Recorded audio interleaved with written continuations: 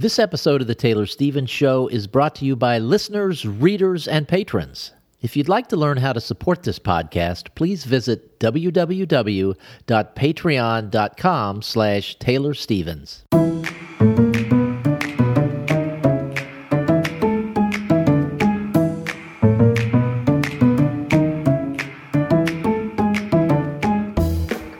This is Taylor Stevens, New York Times best-selling and award-winning author of kick-ass international thrillers, and this is The Taylor Stevens Show with my good friend Steve Campbell, where we are kicking writing in the butt, one word at a time. And Taylor, it has been so interesting chatting with you over the past several weeks and learning all that's happened. I know that things have finally calmed down for you and things are settling down to normal. So what's happened for you over the last couple of weeks?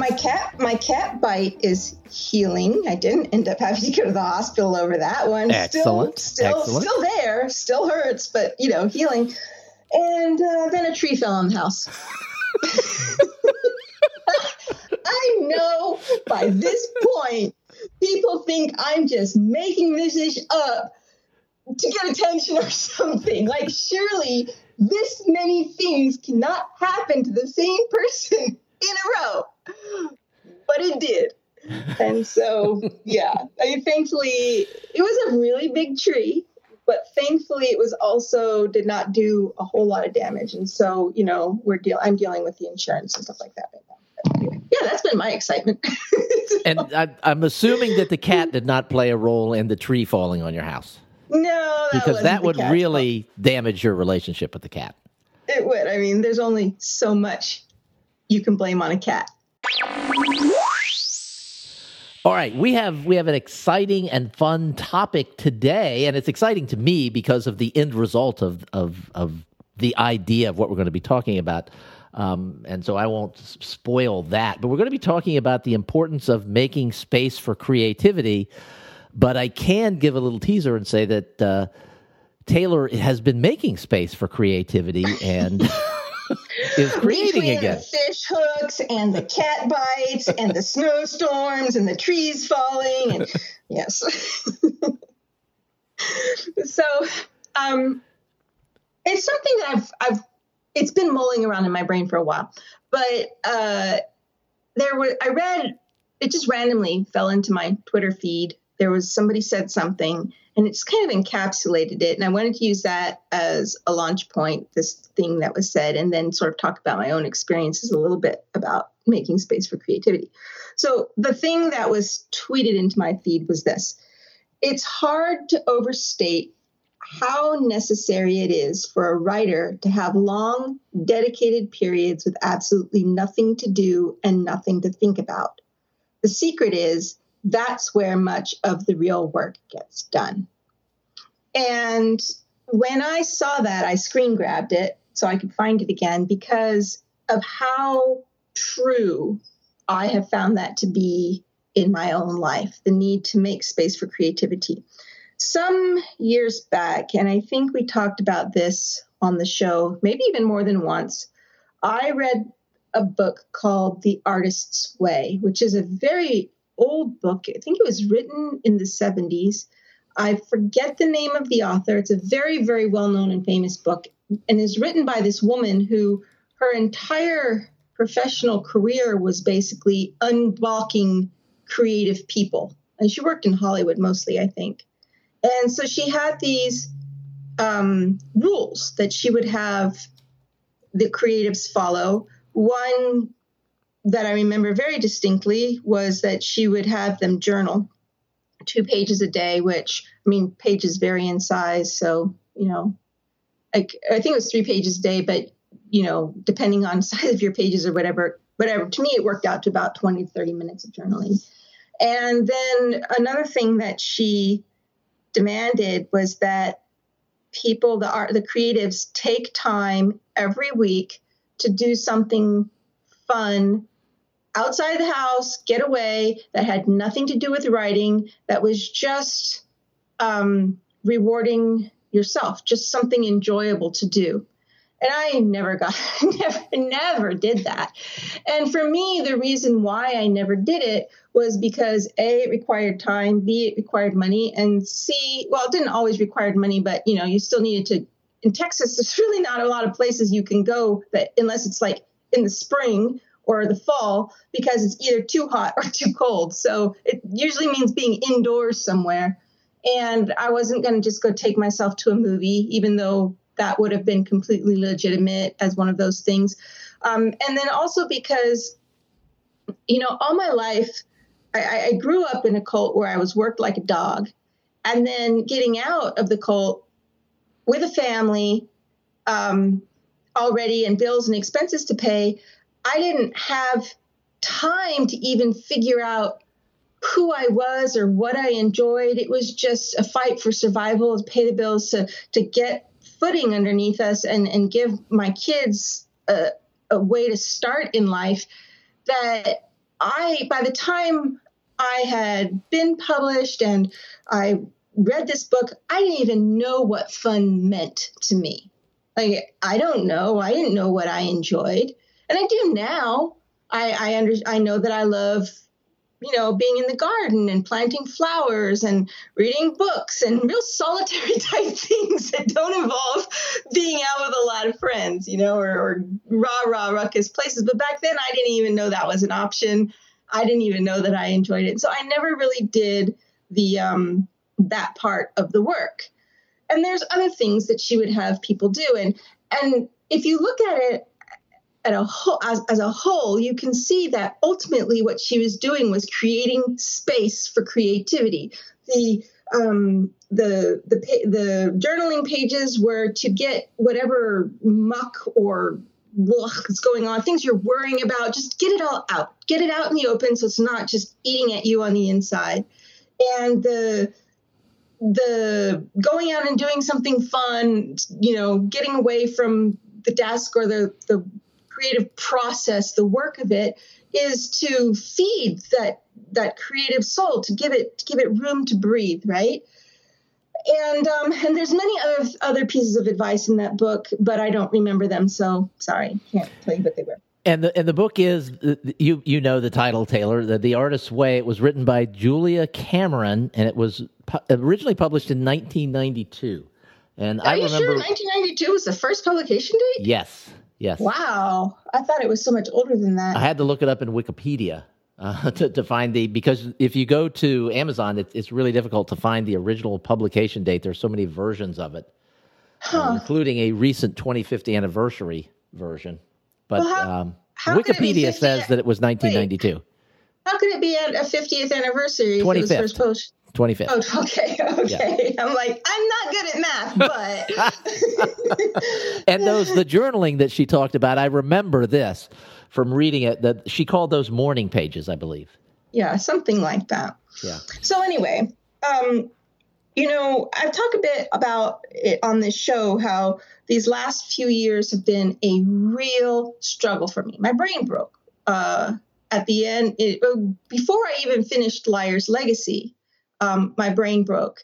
And I knew that I'd run myself into the ground. I just burned myself out. And I've written extensively on what happened. Those emails are still out there. I think they exist as posts on Patreon, just laying the ground for what happened. But very condensed version of it, really, if you look at it, is that, I ran the whole household by myself. I was a single mom that at the time were graduating high school. First one was graduating high school. And I've never been to college and I never went to high school either. So trying to figure out the whole, how high school graduation works. And there's just so much. And that particular child was not real good with the whole organizational thing, not motivated, probably has a lot of my ADHD issues. So it fell on my shoulders to do so much. It fell on my shoulders to get the driving lessons scheduled, get the driving time in the car, get all that stuff done. And it was all happening while I was supposed to be first, I had wiggle room on this book. I had an extensive amount of time to write it, but so much was going on. There was no brain space to deal with it. And my deadline started actually getting closer, got the one kid out of the house, and then it flipped around to the next kid dealing with it. And then there was a bunch of other stuff going on at the same time. I don't even remember all it was.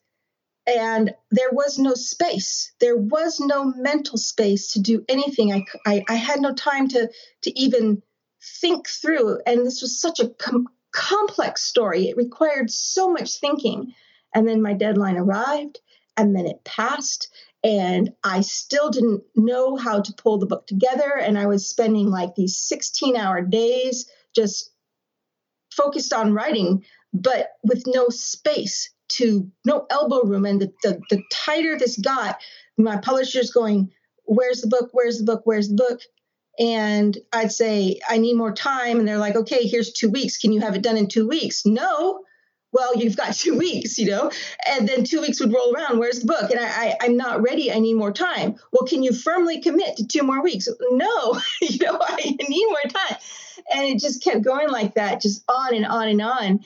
And right when I finally got it finished, I was like, okay, and there was so much stress involved in that entire situation, because up until the last 5 pages, I really wasn't sure how it was all going to come together, because there was no space away from it to really think and figure out, just let the ideas free flow and the connections come together. And then I got that done, and I thought, okay, I have chance to breathe. And then a very major traumatic event hit our household. It's not something I can talk about, but it involved extreme loss, and it involved loss of life. Not me, not one of my children, but somebody very, very close to us, very violent and very sudden and unexpected. And one of my kids it was like trying to keep them alive to get them through this thing. And at that point, my brain just went, I'm done. Like, it checked out. It had nothing left. It had maxed out, and it had hit the phase of trauma. Just this cumulative thing. And it broke, and it was done. And at that point, I couldn't write. I tried. I couldn't form words. I could barely get through a day and just even answer emails. So things that would have taken me 5 minutes to do before took an hour and a half. I couldn't think beyond the morning to the afternoon, beyond the afternoon to tomorrow. And people, when I tried to communicate what was happening, people would be like, oh, you're depressed, get help for your depression. And I'm like, no, I know what depression is. This is not depression. This is trauma. This is trauma related. It was like my brain had a traumatic injury, except it wasn't physical. And so I understood trauma well enough that I knew what I needed to do, which was basically step off the hamster wheel and take time to heal. I just did not expect that it would take as long as it did. But my brain has been coming back online. By December of last year, I was really starting to feel myself again. And for these past few months, amidst all the other, snowstorms and cat bites and trees falling and, whatever, I have been writing. But not only have I been writing, I have found myself with the elbow room to breathe again. Like, all the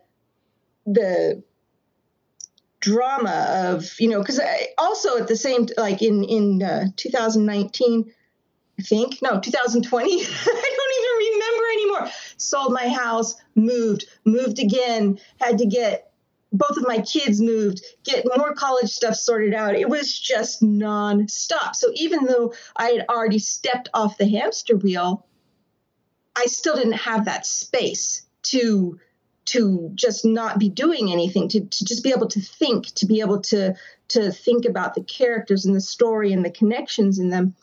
And so it wasn't until like September of last year that everything finally stopped.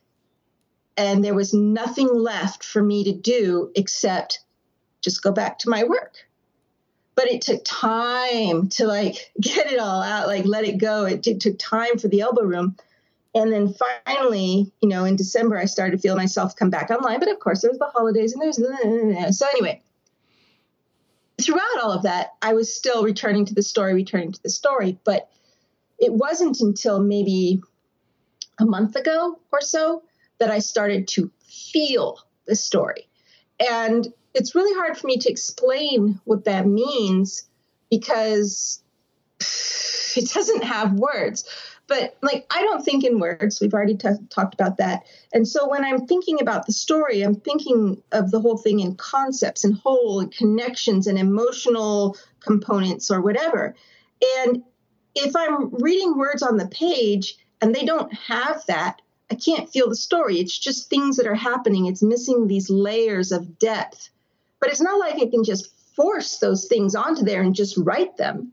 They have to come from somewhere. And they come from creativity. They come from ideas forming and abstract connections and essentially having space to just think, to do nothing. So if you've ever been in the shower and had ideas come to you that you're like, oh my God, and you're just struggling to remember them so that you can get them down, that's one of the things I'm talking about. If you've been driving and while you're driving, you're thinking and stuff starts to come to you, that's space to breathe, right? But it's really, really hard to have that kind of space to breathe when the world is bombarding you. And in my case, it was real life stuff, like present, immediate emergencies demanding my attention almost nonstop for 2 years. But it doesn't have to be that. Like for a lot of us, social media creates a similar sense of bombardment. The news cycles, which are just, they're nonstop and they're all fighting for your attention. The way that everything digital is developed right now, even what you see on the news or read in online news, it's all designed to grab your attention and pull you away from everything else that's competing with your attention, which maybe would be fine if there wasn't real work to be done.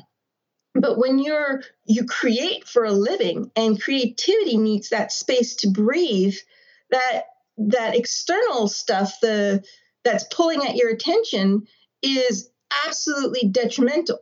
So during this past year where we were dealing with COVID and a lot of the political, vitriol that's been just everywhere, for many people, that became very consuming of their mental bandwidth, their emotional bandwidth. And what it does is it steals away from that room, that space to be creative. So in some cases, like in mine, there's really nothing you can do to get away from the things that are encroaching on that space to breathe. But if the circumstances are controllable, like if it's online stuff or whatever, you have the power to shut that out. It's really hard to shut it out. It's almost like in many cases it becomes addictive because of that constant dopamine hit that you get from the adrenaline and everything else. It's either the adrenaline or the dopamine or the instant gratification. We become addicted to these things. It's taking our attention. It's denying us space to breathe. And some people are fine in that kind of environment. Some even thrive on stress, and they can still be productive and creative under those circumstances. But if you find that you're struggling, and you find it harder and harder to get the writing done, it's highly likely that it's an issue of not having that room to just be. And I have found now that as time has gone on, it's not sudden. It's not like you can just shut it out one day and be back to your grand old self the next. I mean, maybe if the way that it was affecting you was minor and hadn't been going on for very long. But the longer it goes on, the further away you are from your work, the longer periods you go without being able to really cogitate and just think and be absorbed by it, the longer it takes to get back into it. So you can't just sit down and next week expect that everything's going to be fine. And I didn't expect that next week everything was going to be fine. I just thought maybe, this year.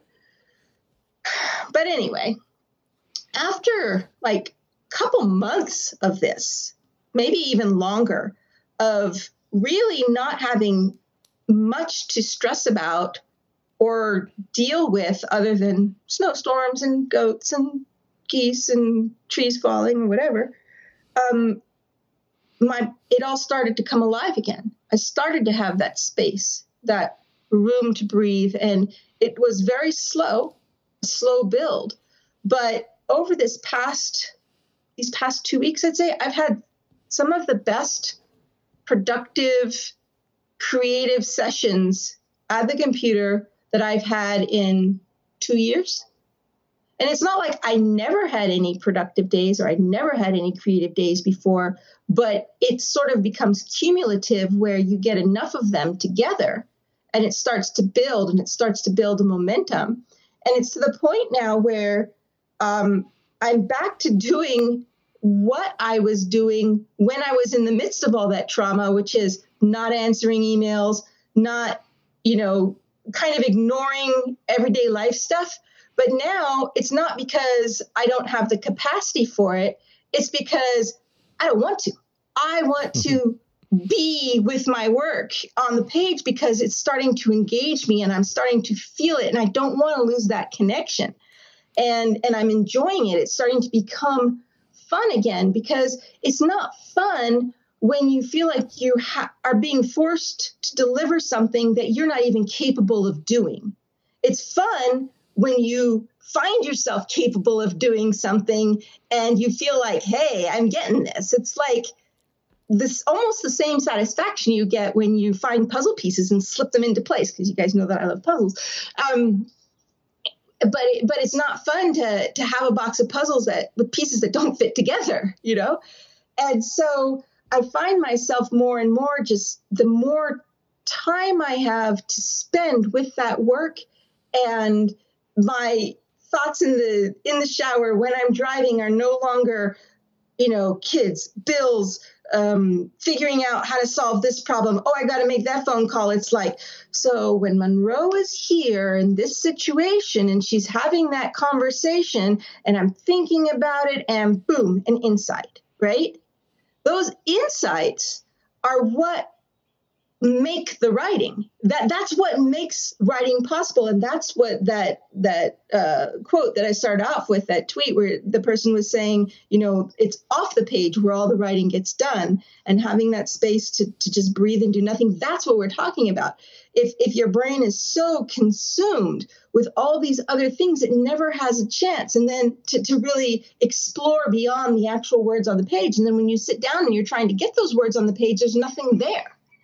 And you spend the time in front of the computer or whatever it is that you use to write, trying to come up with those insights. And that's just not the way it works for most of us. So if you're in a situation, I guess what I'm trying to get at here is, if you're in a situation where life has come at you hard and you just are trying to keep your head above water and keep your family safe and alive, well, go easy on yourself. Go way easier on yourself than I did on me. Because what the heck do you expect? that's your priority, and you just don't have the bandwidth to produce at the level that you maybe are normally used to. But if you're in a position where you have choices, you have the choice to shut out things that don't matter, you can turn off whatever's grabbing your attention and your emotions and use that time to do something away from work, like go for a walk, go for a drive. I mean, go drive for an hour and come home without stopping anywhere, just because of the way your brain disengages and focuses on autopilot almost sometimes when you're driving. Do something that doesn't require that intense focus, a mental problem solving. Use the same time for that, and you might find that your world of possibilities sort of starts to open up again. It's not going to be magic. It's not like, oh, yay, now the words come effortlessly and the story's just flowing. It's still work, but at least I can do it, versus how it was for so long where I couldn't even put thoughts into words to get them on the page. So anyway, that's pretty much all I got on that. Would you say that over the course of the last 3 years, and maybe not over the course of the last 3 years, but would you say that about 3 or 4 years ago, you started to realize that your current lifestyle was unsustainable and you began putting plans in place to simplify your life? Yes. Well, it was a very long-term plan. For the, as many people with children have done, you make decisions that maybe aren't in your own best interest, but which are in the best interest of your children. And because of the way things had happened with marriage and divorce and whatever, I was in a house that was more house than we needed. And for a time, it was fine. I didn't have a problem affording it. Later, it started to get harder and harder. But I did not want to move until I'd gotten the kids through high school, because I didn't want to uproot them, especially not in their later years. So I stayed much longer than I wanted to in a place I didn't want to be for them, so that they could have that stability. And as soon as we were in a position to, I sold the house and I was like, I'm out of here. Right. But it was a process of like, this is just too much. And I really wanted to limit not just my footprint, but the expense of maintaining that footprint. It just shed anything that I didn't need, that I would have to pay for. Like, why? If I don't need it, I don't need that expense, get rid of it, because I don't want to have that burden hanging over my head. Not everybody's in that position. I mean, for the longest time, I wasn't in that position. I had to stay, didn't have to, but chose to stay with more than I needed, and spending more than I wanted in order to give my kids that footing. But to shed it, to get rid of it, it was like a 4-year process of already seeing in advance, like, this is what's coming down the road and this is what I need to do to be able to get there. But what I find interesting, and this is, I mean, maybe a great lesson for people in general, is that you had this goal, this objective in mind that you wanted to accomplish, and everything kind of conspired against making that happen. There were so many bad things that happened at once. It would be really easy to just want to curl up in a ball and just like wait until the tsunami of crap stopped. But you just kept pushing the ball forward a little bit at a time, despite the fact that it was hard and despite all the obstacles that were in your way, because you wanted this simpler, lower impact life, I guess. Lower impact in terms of, not in terms of impacting the world, but in terms of impact for finances and things like that. Yeah, but I don't get any credit for that, because it's like I didn't have a choice. I wanted to curl up in a ball, and just wait for it to pass, but I couldn't, because my family was depending on me. And, if I fell apart, then what, But I'm not special in that regard. I mean, honestly, I feel as if I was very privileged and had the luxury to make these decisions, because there are so many people in life who are working 2-3 jobs just to make ends meet. They don't have the luxury of just saying, oh, I'm going to sell a house, because they're barely making rent, So, and people who work through horrific pain, physical pain, disabilities, because they have no choice. So, yes, I did, but I don't get any pats on the back for it. I don't, it's hard to explain what I'm trying to say. It's like, you do what you got to do, but what I had to do was not so hard compared to what other people in similar situations have to do. All right, fair enough. All right, interesting show. So there are lots of different ways we could go with this. There are lots of other ways of just kind of creating space, but we're sort of at the end of our time here. So maybe we'll do that in another show sometime in the future. So thank you guys so much for listening. We will be back again next Tuesday. Thanks for being here. See you next week.